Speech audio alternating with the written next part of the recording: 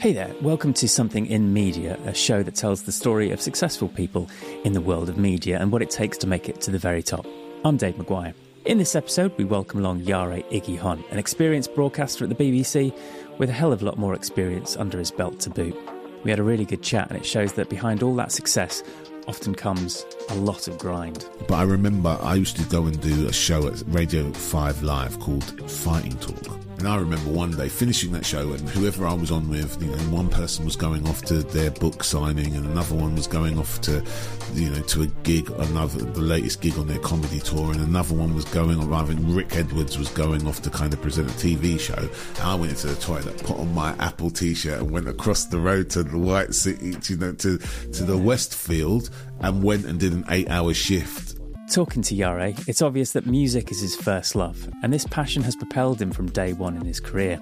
Long before hitting the heady heights of presenting early breakfast on national radio, Iyare cut his teeth as a music student in Yorkshire, before coming back to London and getting his hands dirty working for various music startups who were looking to make a profit in an ever-changing industry landscape. As we'll hear, Iyare spotted an opportunity as someone who could bring his love for music to the masses, and with a lot of hard work, hustle and talent, he eventually became one of the main voices on the then brand new radio station, BBC One Extra. He took another opportunity setting up a radio production company before presenting the weekend breakfast shows on BBC Six Music. He then went on to become an invaluable member of another national institution, the BFI. Iyare's journey has gone full circle. He's now back at the BBC, but this time his role encompasses his talent for inclusion. We'll hear more about that in a bit, but first let's start with an introduction. So, my name is Iyare Igiehon, and officially these days I am at the BBC a creative diversity partner. And what for me that means is each day is that I work supporting the people who make scripted content, radio and music, where at the intersection of what they do, creating output, creating content, intersects with the whole agenda around D&I. Mm-hmm. So when we talk about authentic portrayal, we talk about the people who actually get to make programs, how programs get chosen, which types of stories get chosen to be told. All of that in that area, I'm kind of working in there and then helping people understand. So the BBC's got a lot of commitments in that area. Predominantly this idea that we committed £100 million towards inclusive programming. So I work with people a lot on that.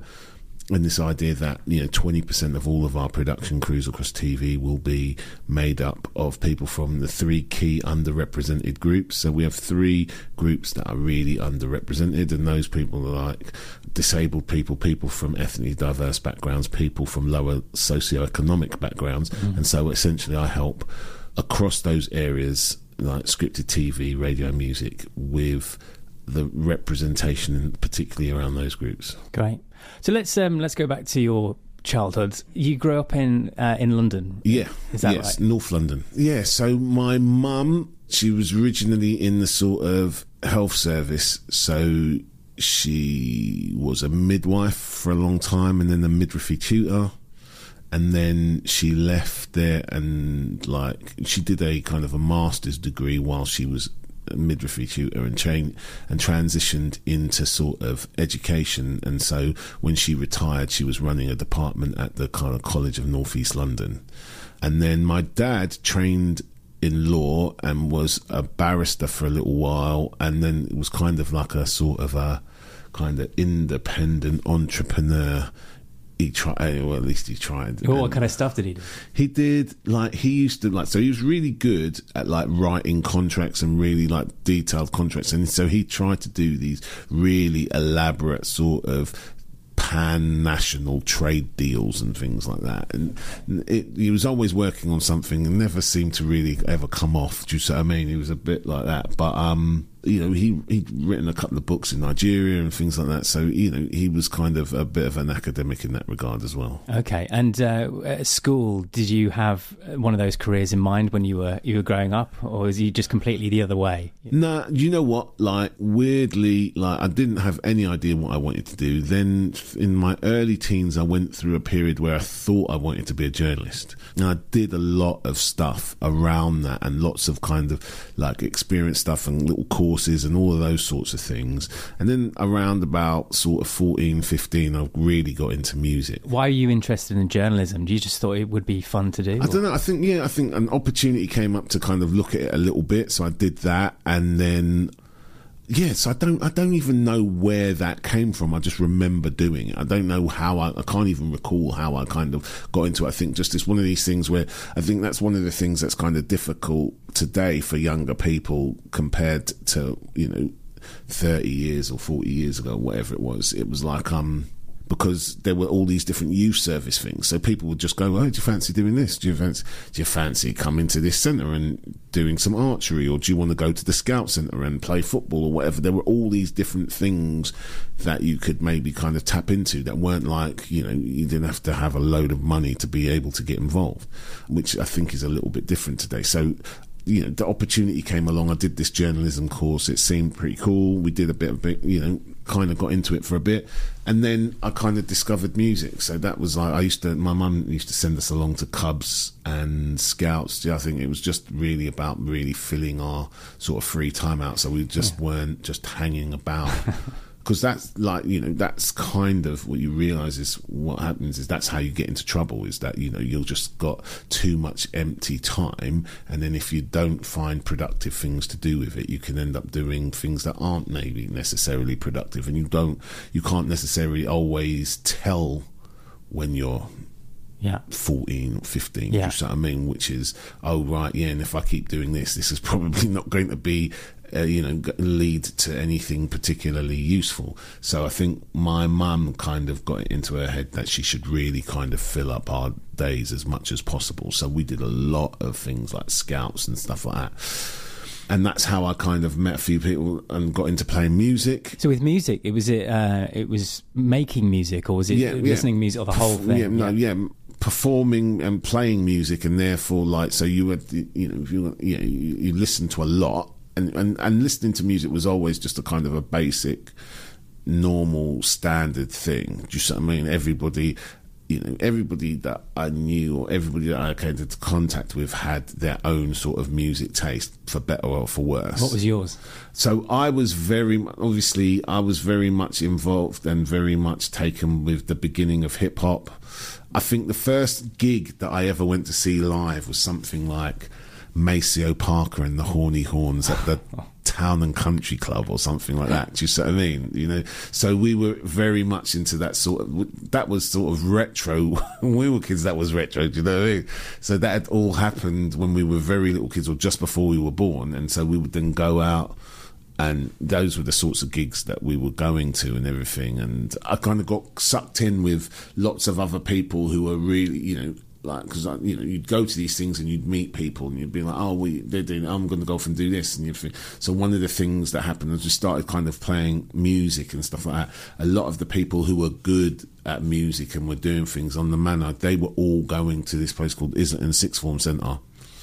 And it's like, okay, right, well, this first chance I get to get out of my school, I'm going there. Do you see what I mean? Because that seemed amazing. Everybody was like playing music, and then when they weren't at school, they were going off and playing gigs, and like people were doing stuff with it, And there's loads of people who went there who went on and became really successful musicians and everything. And I thought, I want a piece of that. Yeah. And so I went along, and I did all right. I think ultimately, I went from sixth form, like studying music, and I got on to a popular music studies degree, and actually did really well on that degree. I got a first, but So this is, according to my notes anyway, you studied pop music at, was it Leeds University? Well, yeah, so a place called Bretton Hall, which is a college of Leeds University. So it was separate from, at that point, it was very separate from Leeds, in that it was based on a campus just outside of Wakefield, right by the Yorkshire Sculpture Park. It was very much its own separate thing. So coming from North London, what was that like, going outside of Wakefield? That was a real culture shock. It was really, really weird. I really struggled at first. First 6 months, maybe more, I probably came home every weekend. I did a lot of National Express journeys. Do you know what I mean? Which you do when you're a student? Do you see what I mean? I really found, at first I found it quite difficult, because it was too much of a kind of a culture shock, and it took me a while to kind of settle down into that sort of student sort of life, because it was very different to what student life at that point outside of London was very different to sort of being a student like sixth form or whatever up until that point. So it's not like, when you're sort of 18, 19, finishing off your A levels, it's not like you never went to a pub, but it wasn't the centre of the kind of culture. Once you go up, you go to Wakefield and everything's based around the student union or like pubs and things like that, and it took me a while to kind of get into that whole thing and adjust. Do you know what I mean? I wasn't necessarily a big drinker or anything, so it took me a minute to kind of find my sort of. It's not like I was having some sort of a nightmare. Do you see what I mean? I was, obviously I was I was at a university college in Wakefield. Do you know what I mean? So I maintain that one of the only reasons I did really well at university is because it was really difficult for me to miss classes, because I was literally I was the only black person on my course, and so literally the tutor would walk into the room and immediately be like, "Yo, where's Iyare?" And I'd be like, "Okay."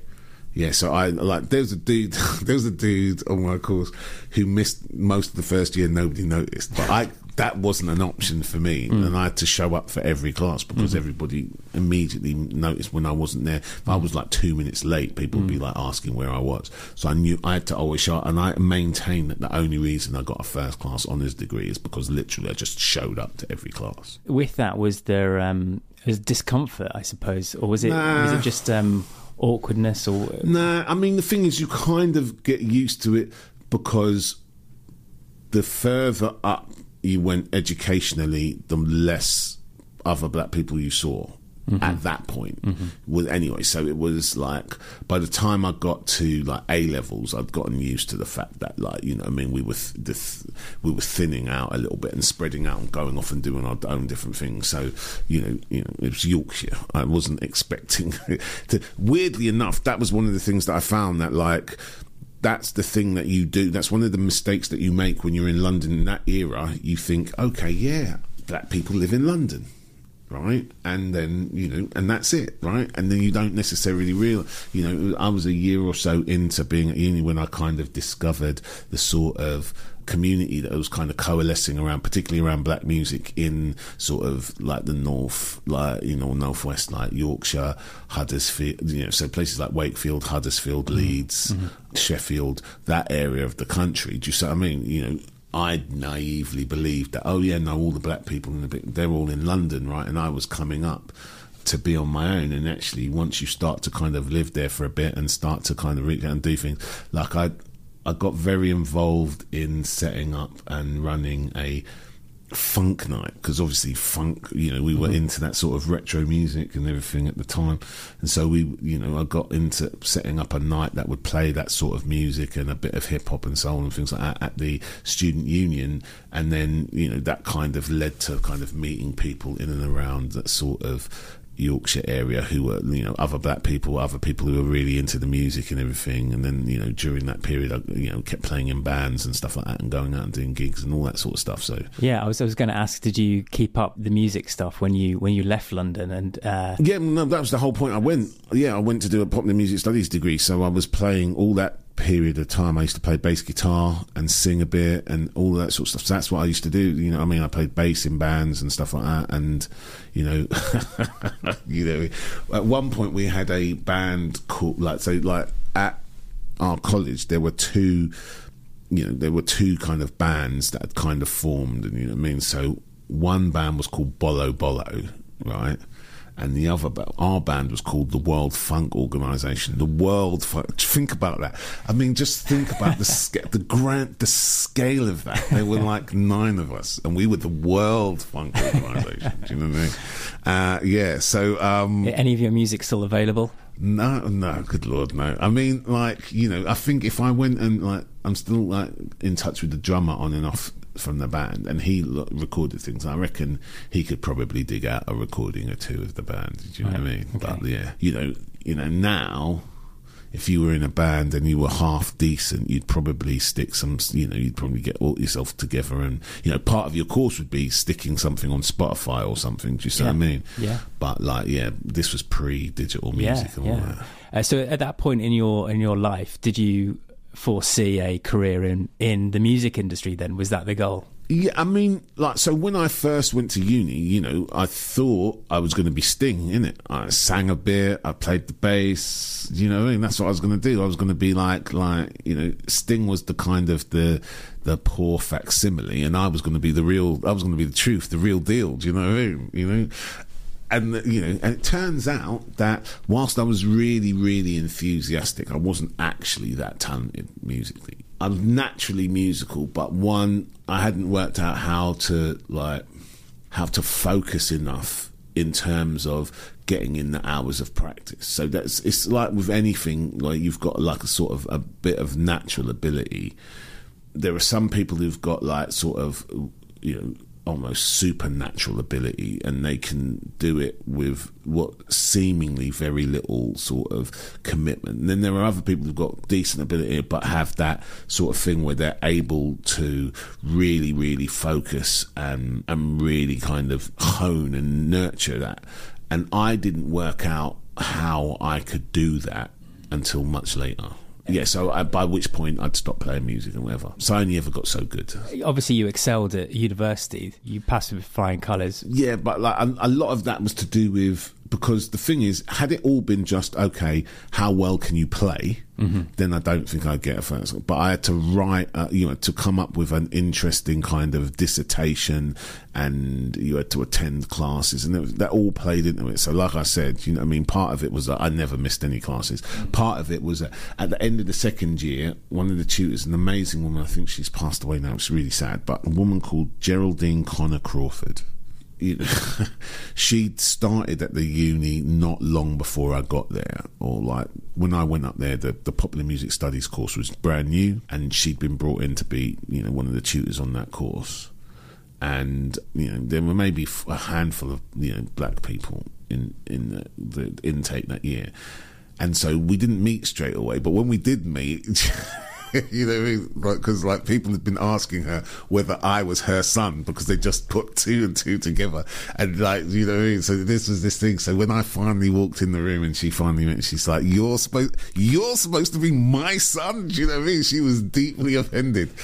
Anyway, at the end of the second year, she pulled me aside and said, you can get a first, right? And I was like, really?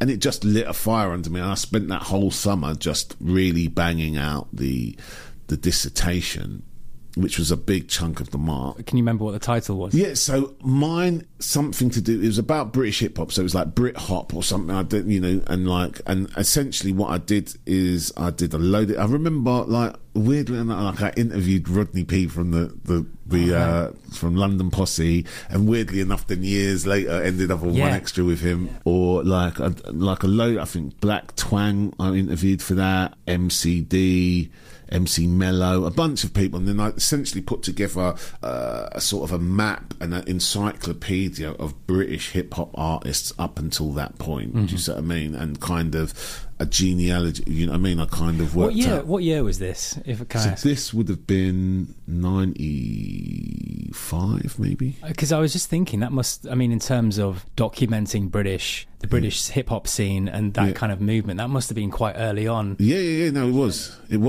very early on, and that sort of, what's really frustrating, because I wish I still had it, because I did a load of, because obviously it was hip hop, so it was that whole idea of not just the music end of it. So the hip hop was like the rapping, the DJing, and the cutting and scratching, the break dancing, all that sorts of, the graffiti, and all of those sorts of things.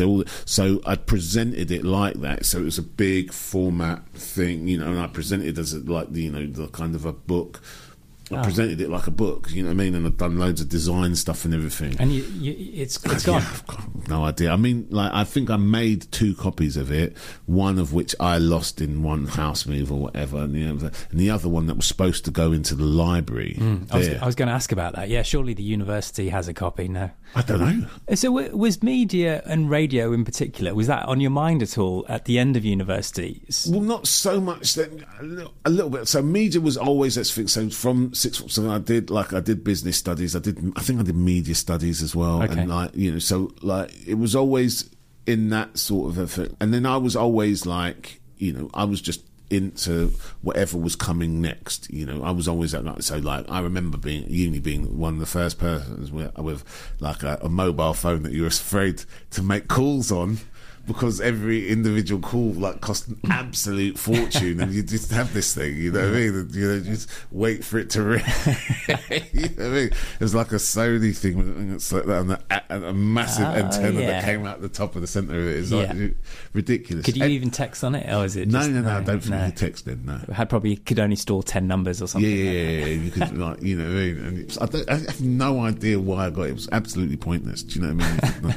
But like, I think maybe I made a few calls on it. Anyway, right, the point is, I was always into that sort of stuff. So I think off the back of uni, a couple of things happened. Obviously, I went back and started to, like, immediately was just like retail, just getting on with stuff and just trying to work things out from that point of view. And you went back to London. Oh yeah. And then, like, one of the guys that I'd been in the band with, he gave me a shout and was like, okay, right, you know, I'm down in London as well, I'm working in this studio and you should come along. And so weirdly enough, it was this kind of weird kind of connection. So he'd come, someone else I was with uni, their older brother was involved with this guy, and he was setting up a studio. He used to run these kind of club nights. It's called Sunny Side Up, if I remember rightly. And what the thing about these clubs is that it was the club you would go to when the clubs had finished. So it'd be like, it would start like ridiculously early, like Sunday morning, really early. Oh wow! Like, do you know what I mean? Like something like 8 or something in the morning. So when you'd been out all night and then you still weren't done, you'd go sunny side up. Wow. Do you know what I mean? And then you'd be raving from the morning into the afternoon. And so he used to then book DJs for that. And then he set up a studio and started making records with some of those DJs. And me, the drummer, used to be in the World Funk organisation. Sets you up for success. And this girl we'd gone to uni with, her older brother, we went and we started working in the studio.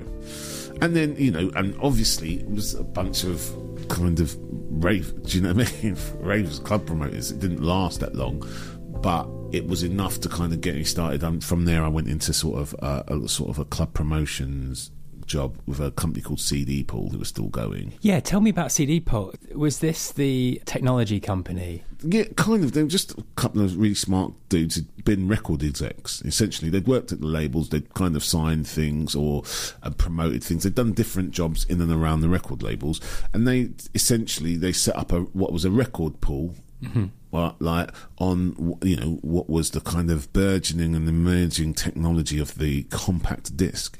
And what they did which was quite revolutionary, they would go utilise their contacts around the record industry. Like, and you've got to bear in mind that most of it was, like, the record industry at that point was all kind of crammed into West London. Mm. It's just weird, one of these weird things that happens in this country where, you know, industries kind of cluster in certain places. I mean, I suppose it happens everywhere, but in London, a lot of the media industry had clustered into like West London, mm-hmm. right? And so you were able to kind of literally walk around or jump on a bike and go around loads of record companies and visit people and everything. It was quite close, you know. So what they've done is they essentially used all their contacts in record labels, and they would get those guys to give them promos of new records just before they came out. They'd compile them onto a CD, and then DJs from all over the country would subscribe to the CD and then they would get posted them. So, so the job that I had is that I would compile a few CDs for them each month, and I'd run around all the record companies, find all the different records, compile them into different genre groups, work that all out, work out a kind of a CD master, and kind of compile that all on a DAT or whatever, send that to the mastering house, get back a load of CDs, stick those CDs into envelopes, label up the envelopes, frank the envelopes, send them out. Do you see what I mean? And and then eventually, like a certain percentage of DJs wouldn't get their CD each month, and you know what I mean. There was we suspected there were a load of do you know what I mean, aspiring DJs who were working as postmen who worked out. Oh, do you know what I mean? This package will be full of CDs, and so a few would just go missing. Well, that's right, because there's no access online. This is literally the only way you could get this new music. Yeah, exactly. So you'd get your promos, and then you'd have them, and these guys were mobile disco DJs and people like that. Do you know what I mean? Really kind of everything from sort of keen kind of hobbyist sort of DJs right up to people who actually had quite a lot of gigs and were playing around a lot of places and everything. And at this point, because you were back in London, were you at home again, or did you moved out into your own digs? This is one of the things, you know what I mean? So I had, but my parents, they went through a weird period where they didn't have a house, so I was just forced to move out. So I moved in with a girlfriend at the time for a while and everything, and when that sort of fizzled out, my brother, I have a younger brother who's maybe a year, 9 months younger than me, and he was sensible. He didn't bother with all this media nonsense. Because you said that if it wasn't for your brother, you probably wouldn't have a career in radio. Yeah, absolutely. So he supported you during this time? Yeah, well, I mean, not intentionally, I don't think. I mean, begrudgingly. I mean, the thing is that, so what happened was, I'd been knocking around doing bits and pieces, like the studio thing that I'd done had finished off a while ago. I'd gone from CD Pool. From there I went to an organisation called darkerthanblue.com, which was like a black music website and everything, and they'd gotten, they were in that first kind of .com bubble, and when people got cold for it, I think their investment had come from, I think, Chrysalis or something, and Chrysalis was like, oh mate, I'm not sure about this, and they pulled the money, so they shut down the company, and I'd just basically taken a mortgage with my brother, and then the job disappeared, and then so that's why I'm saying that I have a career, because basically in that weird period between that finishing and One Extra starting, he essentially covered my end of the mortgage. Do you know what I mean? And and kept us afloat, and kept us in our house and everything, and kept me in a position where I could just keep trying things out. I wouldn't have had the time to pursue, particularly because the One Extra audition process was a bit drawn out.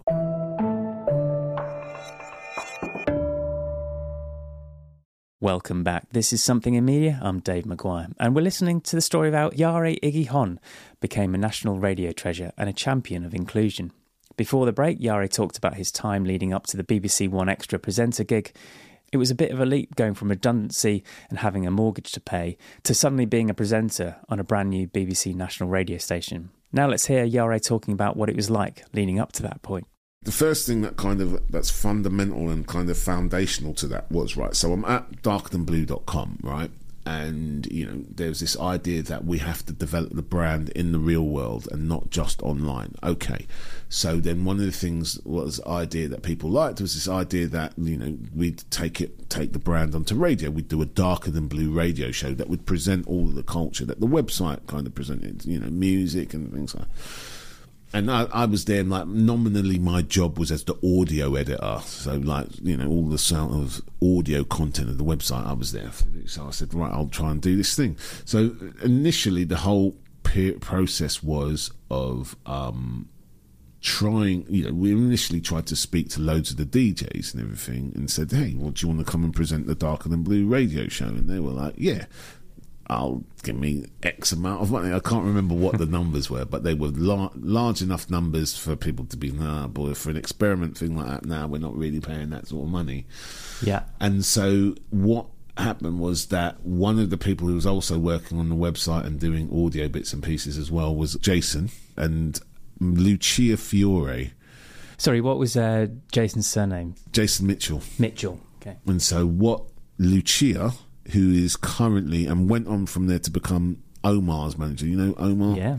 So she's still Omar's manager to this day. You know, I saw Omar at a gig recently, and they were getting ready, and there's this little woman. I was right at the back at like the O2 arena. There's this little woman running around the stage putting out like set lists or whatever.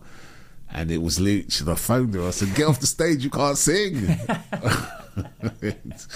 Yeah, and so she's still doing that, and she's doing very well. And Omar is still gigging and doing all sorts of things. Like he was supporting Angie Stone that night. Anyway, right. So it was Lucia's idea that Jason and I would put the show together and present the show together, and that's how we started working together. So what we did is that we had a deal with what was, at the time was called the Student Broadcast Network. Yeah. And so what they would do is they had essentially networked together a bunch of university radio stations, and they would then take over all of those stations and link them together, so they'd have a block of content that would went across a number, like, you know, a big chunk of the UK unis.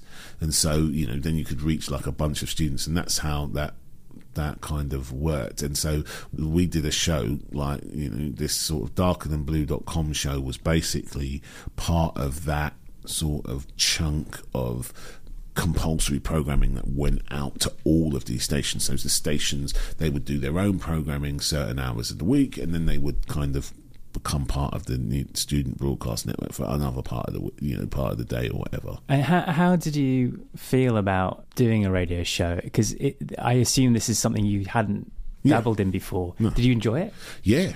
I loved, you know, because I was really into the music. So you know, I'd done a degree in music. I considered myself a music aficionado and that sort of thing, and that you know, how music kind of linked together and where it came from, and, you know, and how it was made and all that sort of stuff. So that was my angle into it, and I was like, yeah, you see, if you put this and this together, you know, you can kind of tell this story or whatever. And then Jason's angle into it is that he was actually out and DJing and everything, and that, so that we were quite complementary to each other in that way. Great. And then so with One Extra, I assume, well, you tell me, did you hear about this station being set up? And there were rumblings, there were rumours, do you see what I mean? And so, like, you know, so there was talk, you know, there wasn't like this is before there was like an official announcement or anything. Well, a bit of context, like radio stations playing, let's say, urban music, to generalise it, what was there at the time? You had Choice FM. Yeah. Lots of different pirate stations. Yeah. Primarily London-based pirate stations, but it was quite sparse. Yeah. Like today, it's mainstream. Everything. It wasn't quite the same back then, was it? No, not at all. So the idea that the BBC were going to start so they're essentially their version of a pirate radio station. Do you see what I mean? And so what had happened is that we were doing this show, we'd started doing it, and that was going all right with Student Broadcast Network, and then Darker Than Blue closed down, and Student Broadcast Network decided they wanted to keep the show on.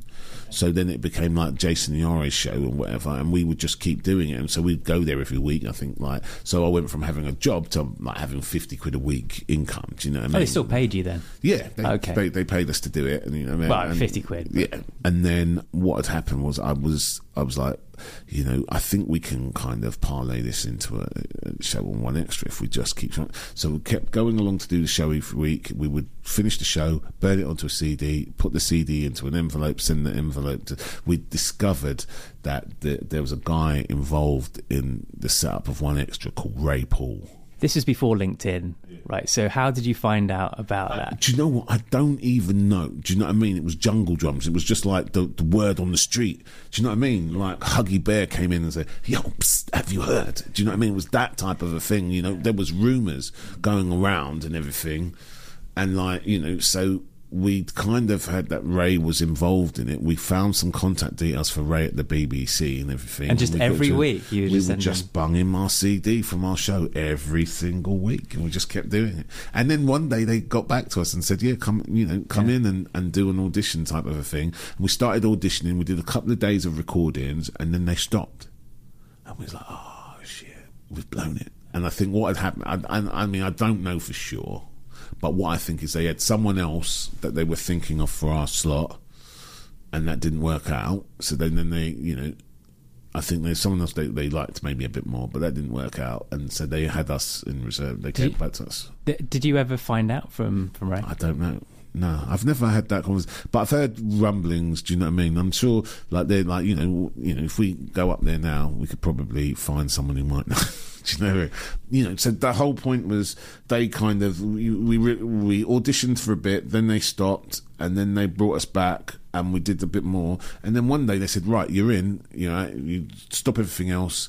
Be here at 4:00 on whatever day it was, and that was it. So early breakfast slot, one extra. Yeah, so we started. We were doing 6 till 9. Now, at the same time on Radio 1, breakfast was Chris Moyles 6 till 9, but we were called early breakfast, right?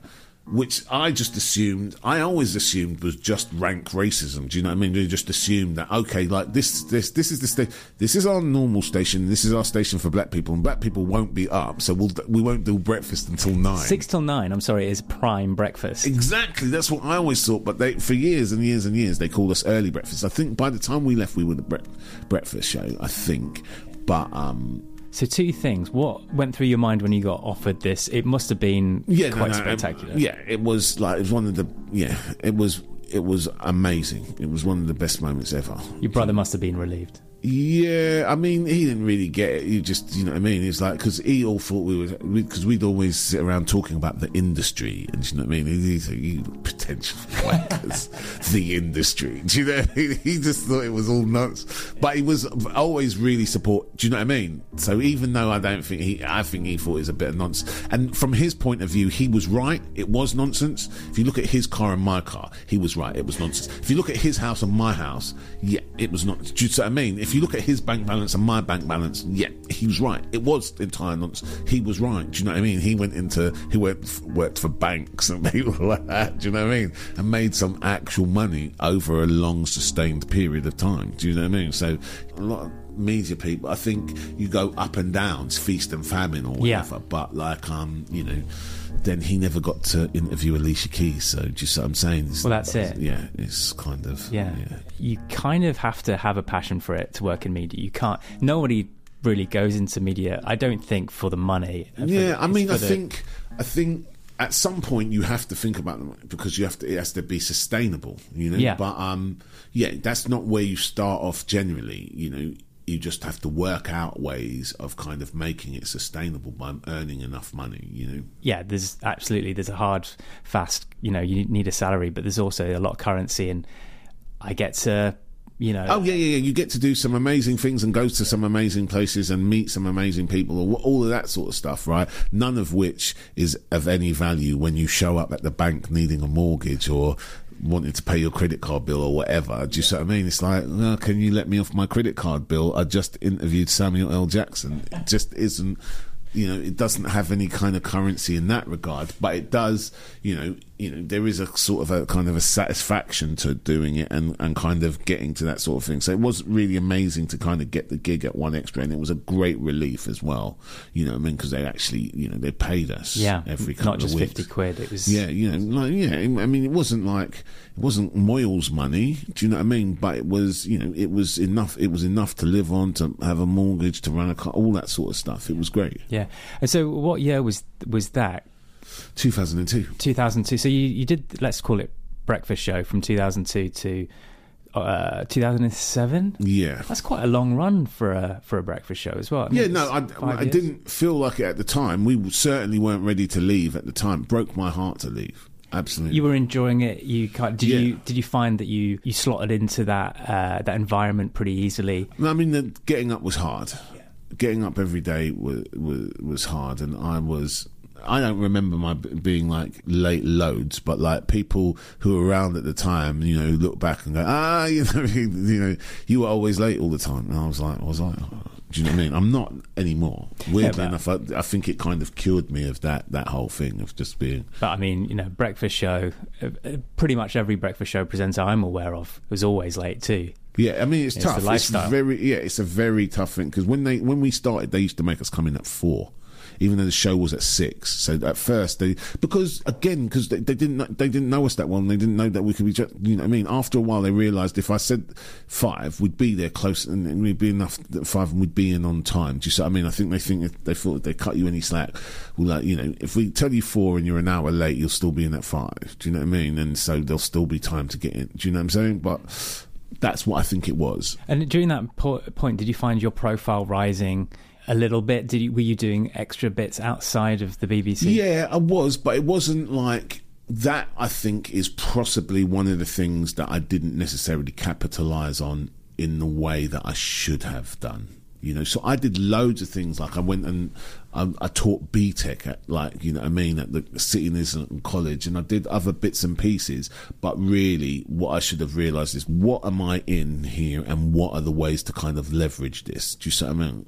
Which I didn't really do enough, you know, and I didn't have enough of a plan. It's like, okay, you don't, you know, so that's the thing. I think that's not like a regret, but if I look back on it, or if I was looking at someone was kind of going, I just got the breakfast show at 1 Extra, right, what should I do?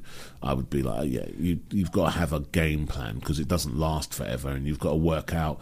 It's very difficult to do that, to be on a national radio show every morning and have all this sort of thing, and like have, you know, this procession of, you know, famous people coming and sitting down with you and talking every other morning or whatever, and then to not be doing that anymore is really tough to go from there to that, you know. So the thing is that you've got to work out. You think, okay, well, what am I doing? You know, this is a really good platform. This is a really good opportunity. What am I doing to actually kind of capitalise on this? Hindsight's a wonderful thing. It is, but also I think you could be excused for 2 reasons. One, you were still quite young at that point, and 2, nobody really knew what One Extra was going to be. No, and you had no idea what it was going to kind of become, and and it wasn't, in those early days, it wasn't the thing that it is now, you know. But obviously it had an impact, and, you know, it changed things a lot, you know, but you didn't necessarily know what that was going to be, and you know, it's very difficult from inside it, you know what I mean, with a bit of hindsight. And you know last summer was the 20th anniversary of 1 Extra. You can kind of go, oh yeah, flip me now, you know. But, and now it's, as I mentioned, it is part of the mainstream, and you know, Target has a TV show, you know, and that kind of thing, which you wouldn't have foreseen back in the early 2000s. I totally, and I totally want to see more of that sort of stuff. You know, like Target's going to have, like, Target's involved in a drama series that's going to be coming eventually. Yeah, is he? Yeah, that's based on something. It's called a thing called Grime Kids. He's involved in as well. Is he acting? I don't think he's acting. I think he's originated the story. The thing is, so that's one thing which I think is, like, amazing. I want to see more of that sort of stuff, where, like, you know, that culture and that talent, the people that are involved in that network, going off and doing other things and working in other places, and kind of spreading that sort of the influence of it around more. And I think TV is a great place for that. Yeah, well, the BBC, it's kind of got everything covered in that sense. So it's nice. I think we could do more as an organisation. I think we could do more of that kind of cross-pollination. There's certain things that, because there's this kind of weird equivalency that's made between something like the BBC and Netflix, for instance. But if we lean into it and we take advantage of who we are and what we are as the BBC, there are things that we can do that no one else anywhere can do. And one of the things is, is linking up and using things like 1 Extra to kind of drive new and interesting TV and all the sorts of things. One of the things I dream of making happen, do you know what I mean? This is good. But DJ Ace, you know Ace? Yeah. I'm a massive fan of Ace's, and he's a really, really good guy. And I have this dream of one day having him presenting on Homes Under the Hammer. So what happened in 2007 then? Am I right in thinking you stuck around 1 Extra for an extra couple of years, 2009?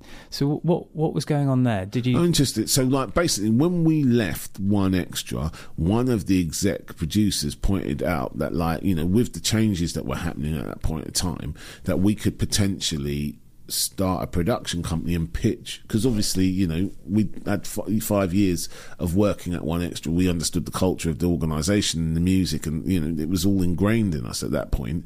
So, you know, obviously we had as good an opportunity of being able to pitch to produce a show at 1 Extra as an outside company who'd had nothing to do with it, even if they were a really established company. Yeah. So we set up a company, Jason and I, and we made the overnight mix shows at 1Extra. So like 20 hours of content a week, like at 5 nights a week, 4-hour mix show with one of the DJs. Like Twin B was one of the DJs, and like we had a different genre each night. Twin B, lovely fella. Yeah. I went through a stint producing one of those, like for cover. It was a tough show to produce because it was like, was it 1 till 4? Yeah, that's right. Yeah, it's 4 hours. Yeah. So it was like either like 12 till 4 or 1 till 5 or something like that. Yeah. How was it for you going from in front of the microphone to suddenly being, I don't know, I don't want to call it a businessman, but do you know what I mean? It was difficult because like Jason definitely took the lead in terms of working with the DJs and going. So we would pre-record all those shows. Do you see what I mean? So that was fine. So like from an hours point of view, it suddenly become like much more office hours. I think Jason took the lead on the creative bit of working with the DJs and everything, and I had to take the lead on all of the sort of business admin things and getting the taxes done and the accounts done and the PAYE and all of that sort of stuff. And it was not like Jason's fault or anything, but one day I was trying to I'm on the phone with Orange or something, trying to fix a problem with his BlackBerry. I thought, you know what, sod this for luck. Do you know what I mean? This is not what I got into all of this for. I mean, and I was lucky during that period because what had happened was I tried to pitch Radio 2 like for a 6 music show, like for our company to produce a 6 music show, and ultimately they were like, "Oh, we don't think your company's experienced enough to produce a show for us." I was like, "Oh, but we liked you. Come along and present the show." So I did that. So that's how I ended up doing 6 music. Oh, I see. So with Jason, then I've heard you say it was a bit like a marriage, and you split up before you had to break up. So was that the kind of transition? Well, it was more like, you know what it was? It was like, it wasn't a transition, because the thing is obviously we'd kind of started working together to do the shows, and then the shows weren't there anymore. Do you see what I mean? And we had the production company, and after a couple of years we didn't have the production company. Do you see what I mean? Because we didn't get renewed, like 1Extra didn't renew it. Do you know what I mean? You had to learn some hard business lessons, like you made me hide the wrong people, perhaps. Yeah, like the first time I ever hired someone was actually a complete and total disaster. I don't think the woman I hired, I don't think she ever completed a full week of work. Like, I showed up Monday through Friday every single day, like one whole week, the whole time she worked for us. Do you know what I mean? It was really, really bad. Like, and then we made a few mistakes with hiring and everything, and I learned a load about it. Do you know what I mean? By the end, when we got it down, like, I mean, I wrote my own like numeracy and literacy tests, and I said, look, right, if you want this job, you have to complete this. Interesting. Do you see what I mean? So that I'd like literally, because we ended up like, there was a point where we had someone who literally couldn't read and write properly. Do you see what I mean? Couldn't label fucking DATs of like recorded shows properly and things like that. And there were all sorts of little problems that, you know what I mean? If you deliver the master, like saying this is the show and it's not labelled correctly, you say here are the 5 shows for the week and they're not labelled correctly. Do you know what I mean? That's a problem. Do you know what I mean? It's those little things like that, So ultimately, it's quite difficult because essentially you're trying to run a business and there's money involved in that business, and then there's work. Everybody's trying to do different work and everything, and you've got different ideas of what everybody's work is worth. And one of the things that we hadn't necessarily built in to the contract and the way that we priced it out, because we were naive and we were new to it and everything, was okay, well, actually we hadn't priced ourselves in very well. Do you see what I mean? So it's like, okay, like, we'd kind of done the BBC this wonderful deal where we would essentially, we'd hire in producers and people and get everything up and running, because you couldn't do all the work yourself, but like, we hadn't actually priced ourselves into the business, so that so ultimately it wasn't sustainable. But if you hadn't done that before, you're right, you wouldn't know. But it's almost like a master's in business, going through that period where you suddenly can't. Again, hindsight is a wonderful thing, right? But you find yourself on 6 Music. Started at the same time as 1Extra, around about the same time. Yeah, it started about 1Extra, and I went there sort of 2007. and did 2007 till 2009. And that was again early weekend breakfast, was it? Yeah, so that was weekend breakfast I did. So I went into originally to do a show called Six Mix. Yeah. And then did weekend breakfast. And then, the kind of management of the station changed, and the new people came in and was like, oh, what's he doing here? We don't quite get it. And so they didn't renew my contract, and that was the end of that. How did you find that period? Because obviously it was quite an intense 2 years with Jason. Yeah. Suddenly behind the mic, you leave that behind you, back in front of the mic again. Yeah. Quite a different environment, I can imagine, working at Six Music. Totally. And originally I'd said to Jay, do you want to come and do this? And he wasn't interested because it was like, because the music, I did a popular music studies degree. So like I didn't, whilst I was interested in and focused on and really sort of committed to black music, there wasn't all the music that was, do you know what I mean, from in my head. So like it's like, oh yeah, no, do you know what I mean, you want to talk about some rock music, let's talk about some rock music, let's do that, do you know what I mean? I could because like I didn't, I came from it from more of a musicological thing as opposed to like the club DJ type mentality, do you know what I mean, where you have your genre of music that you play. It's like, no, I was just into music, so it didn't really matter to me. It's like, okay, right, we're doing black music today, great, all right, and now we're doing rock music, and we're talking about indie bands, and so it didn't matter to me, do you know what I mean? It was all just music, and I kind of understood it on that level. But you were by yourself in the studio. That must have been a bit of a shift. Yeah, so that was difficult, but also just, I mean, the thing is that like, whilst that was a bit of a shift, it was like it was a shift that I was kind of ready for, because like Jay's a good guy, but he's very like, okay, right, I'm in charge, do you know what I mean? It's like, we had I remember us having the conversation about whether the show was going to be called Iyare and Jason or Jason and Iyare, do you know what I mean? And it was like, no, it was definitely Jason and Iyare, and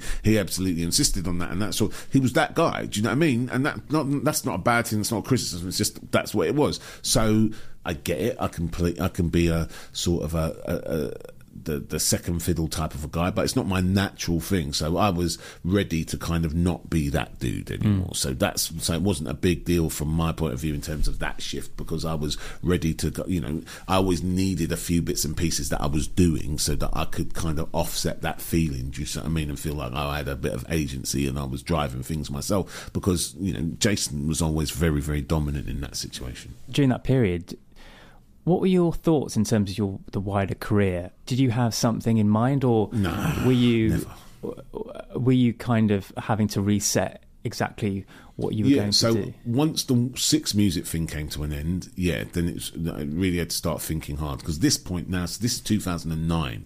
So 2009, it's the year I got married. I had my first kid that year as well. Without that sort of regular income from presenting shows coming in, I had to like really. So by 2010, I'm back working retail. Do you know what I mean? After that, because I'm part-time, because I needed to kind of even things out, in terms of that sort of wild swinging around of sometimes you had some money, sometimes you didn't. I had to even that out and make sure that I could make a mortgage payment each month. So I took a bit of retail jobs. I did bits and pieces, and I tried to keep the media thing going. I think one of the things that was really, really disheartening during that whole period, or like was really difficult for me to deal with, like, which I should have, again, benefit of hindsight. But I remember I used to go and do a show at Radio 5 Live called Fighting Talk. Yeah. Colin Murray used to present it, right? And so I'd go along and I'd be on this show, and it would be great. And I'd started doing it like, because I'd gone along to a radio, one of these briefings, and I'd met one of the producers of the show, and we'd gotten chatting, and he'd kind of invited me to come along and try and do it. And it was great. And I was still at one extra when that had happened. So it was this little extra thing that occasionally I would do, and I'd keep doing it. But I remember one time going over, so they used to do it like from TVC. Yeah, West London, like White City that way. And I remember going over and doing Fighting Talk and like broadcasting to 1 million people, and like there'd be like people like Sean Locke and Bob Mills and people like that on these shows. And go and you do these shows and be brilliant.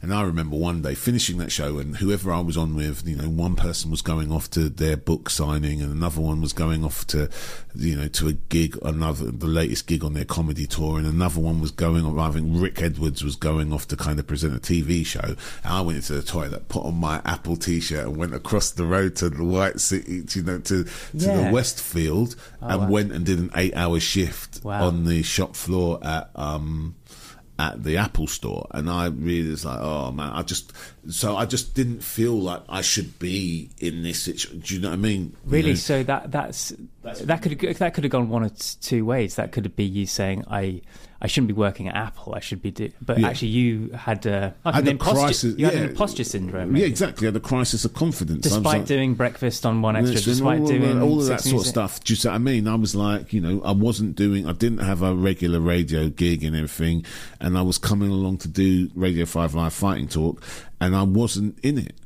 I wasn't involved in it. Do you know what I mean? So I just felt like I shouldn't do that, and so I kind of pulled back from that and started to kind of work out, okay, well, what should I be doing? And so the first process of that was focusing on, it was that 80-20 principle. Okay, what is the 20% of what I'm doing that's giving me 80% of my freelance income? What are the things that are the most lucrative? And so there were two things that I started to focus on. So I got myself to a situation where I was maybe doing 20 hours a week at the Apple store, and what I'd done is that we'd moved house, we'd downsized and everything. So rather than having it wasn't like that swanky, but we had an apartment in a serviced building in Peckham, right? And it was like a converted school, do you see what I mean? And there were two things wrong with it. One, it was really expensive for what it was, and two, like, we had a baby, and that baby was turning into a toddler, and you realise this whole place is set up for adults. It's not set up for toddlers. And it just felt like everything in the entire environment was like hazardous to her health, and was like, we have got to move, right?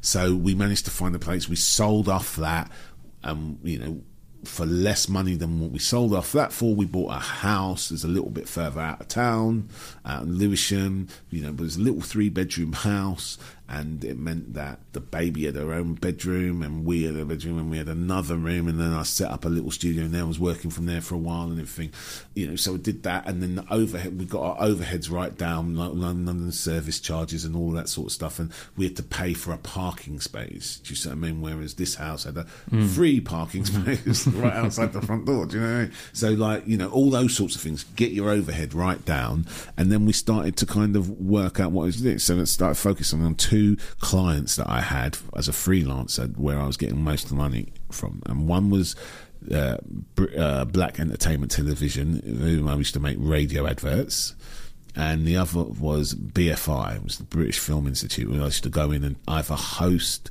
events for young people or like host kind of workshop-y type things, all for the young people. So essentially, I just focused on those two things. So I made loads and loads of radio adverts on my little Pro Tools rig left over from when we were running the production company. And so I did that there, and then I would do I'd go and host these gigs and things at the British Film Institute, and I just focused on those two people and said, like, what can I do, how can I be helpful and everything.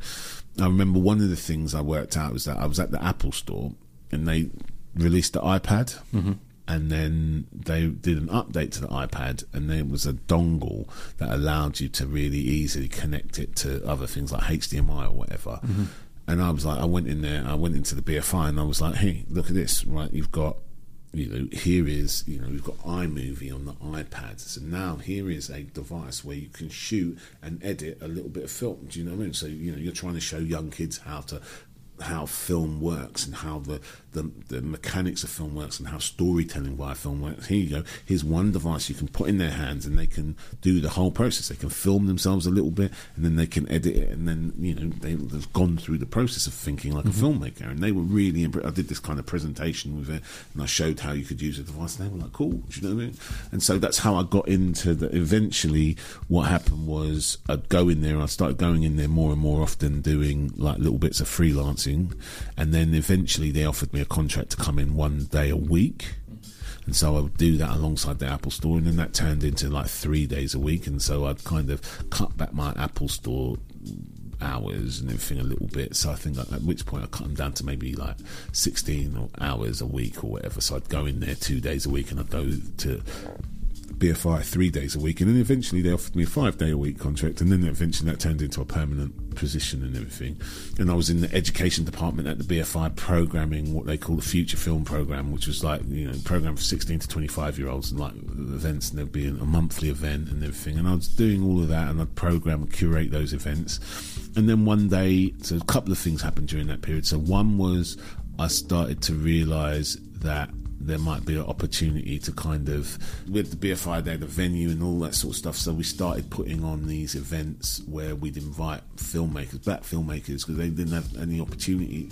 No, they didn't have any opportunities. They didn't have necessarily a variety of opportunities. So we just give people an opportunity to show their film in a prestigious venue and everything, and you know, hopefully be able to leverage that to do other things. You know, at the very least, when you go and have your next meeting, say, "Oh, what have you been up to?" "I'll just show the film of mine at the BFI." Sounded good, right? So we started doing that, and that eventually kind of spiraled and started to become its own thing. And so that was one thing that happened. And then the other thing that happened, because I did that, I invited the BFI's new head of D&I down to one of the events, and she was like, oh, you know, she was quite impressed in that, and eventually kind of invited me to apply for a job in her department, which is how I then made that cross into the D&I situation. I might be connecting dots that don't need connecting, but I'm sensing throughout your career, even before you joined the BBC, you have this theme of wanting to help people, give people a leg up. Is that a conscious thing? Do you think is that true? I don't know. I think it's, you know, I don't know. I just think it's just something, you know. I think certainly it's certain, like, you know, it's certainly something I became more conscious of later. I'm aware that when I kind of go, okay, right, I'm trying to help people, things just pop off. Things just start to work, they connect, things happen, you know what I mean? You know, so I know that, like, trying to find ways to be of service works for me, but good things kind of come out of that, right? But we'd always hear stories about, like, you know, you'd meet a random person when I was a kid, you know what I mean? And they'd be like, oh, your mum helped me so much with this or whatever. Or, like, I remember really, like, just meeting loads of people who I didn't know at my dad's funeral, and they'd tell me all these stories about how he'd helped them with this and he'd given them that and everything, you know. And I was thinking, who's that dude? I felt like, you know what I mean? I was constantly chasing around this dude to give me something. Do you know what I mean? It's like, you know, and then I met all these people who were like, for whom he was this kind of amazing, giving person. I think it's like I'm kind of wired like that anyway. Do you know what I mean? But I kind of found out later that, like, that's how I make things work for me, that I find ways in which I can take my experience, my knowledge, my network, my connections, and use it to help other people, and that works for me. And then I kind of, things come back to me that kind of make it worthwhile, but I can't do it in a sort of a conscious way. I just look back and go, oh yeah, no, because I did that, this thing, that door opened, or this thing happened and everything. But you can't ever do it like, if I do this, I'll get it. I can't. That doesn't work for me. But I just find that if I put enough stuff out there, then things come back. That's nice. That's really good. In 2014, you co-founded Soul, Soul. Can you tell us a bit about that? Yeah, so basically I'm at the BFI and a couple of things are happening. So one, people will come to me, oh, you're at the BFI, how do I get my film at the BFI? I don't know, bruv. Do you know what I mean? And then I also realised that, I would go in and I'd work amongst a bunch, eventually it turned into a job, but I'd go in amongst this team of kind of freelance people, filmmakers and different people. And I noticed occasionally, people like, this guy who's gone on to doing very well for himself, like Rob Savage, for instance, right? So a film director now. And he would come in and say, I've just made this short film. Can I use the auditorium to show it to, like, the crew and friends and family? And they'd be like, yeah, cool, we can do that. And they'd find a little bit of time in, downtime in the schedule. Often, like, the public programme would happen from sort of 5 or 6 in the evening. So, if you came in at like 3 in the afternoon, you could show something and get your people in and out before, and it wouldn't necessarily, they could kind of arrange things like that. And so we were like, oh, bloody hell, why are we doing that? So those two things, like, hold on, we know all these people here, and we could make the ask, could we use the auditorium? And two, this idea of people kind of wanting to, you know, how do I get my film on at the BFI? And we put those two things together and realised that we could open up this space for people to come into the BFI. So we started that. Then as we started to put together the first of those events, we realised that one event wasn't going to be enough, so we thought we'd better come up with a brand for it and everything. So the idea of screening our unseen lives, that's where that came from, where we needed something to call it. And then the guys at the BFI education department, love them, they kind of thought, yeah, no, this is good, you should do this more often. And so we did it every 3 months for about 5 years, something like that. And then during that period, we tried to talk the people who ran the public program into allowing us to do a thing in the public program. So that these were like essentially a private event, and was like, you know, we think we could create and like events that people would actually buy tickets for, do you know, and pay to come and see. And so eventually, after a few years of trying to convince them, they eventually went and allowed us to do it. And that was a key woman who was instrumental in kind of making that happen. There's 2 people over there who were really instrumental in making it happen.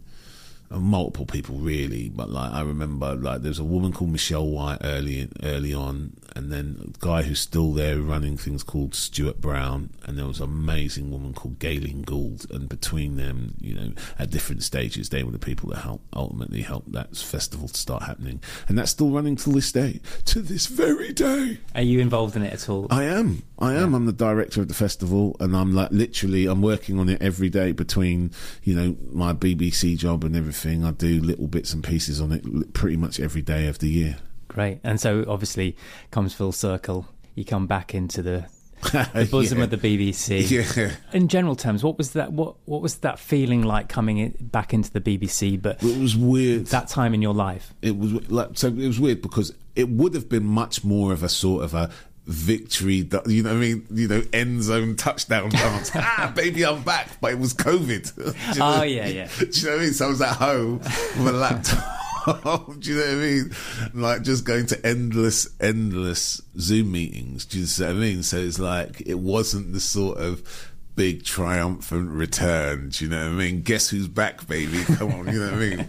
You know, like all that. It wasn't that. So, but you know what it was interesting because, you know, and this is what I mean in terms of, you know, because we set up the soul thing because we thought we could help people out, but from the outside it was like, oh, you found a solution, you found a D&I solution, you've kind of created, you know, so that's how I kind of crossed over into the sort of D&I work, you know, that's what opened that up. From there, then that's how I kind of, and then I just pitched and just talked to people. I came along, did a job interview and talked to them about, okay, this is what you did, this is what I would do, this is how this would work, this is why you do it, and, you know, convinced people that, you know, I had something worthwhile to contribute. Do you see what I mean? And that, but the only reason I knew how to do anything, because I was, you know, because literally I talked to loads and loads of filmmakers about the issues and the problems and their point of view, so I was able to kind of present that back, but it's only because I tried to help people that, you know what I mean? So I don't have D&I training, I don't have D&I qualifications, I just have experience of helping people who are finding it difficult to access the film and TV industry,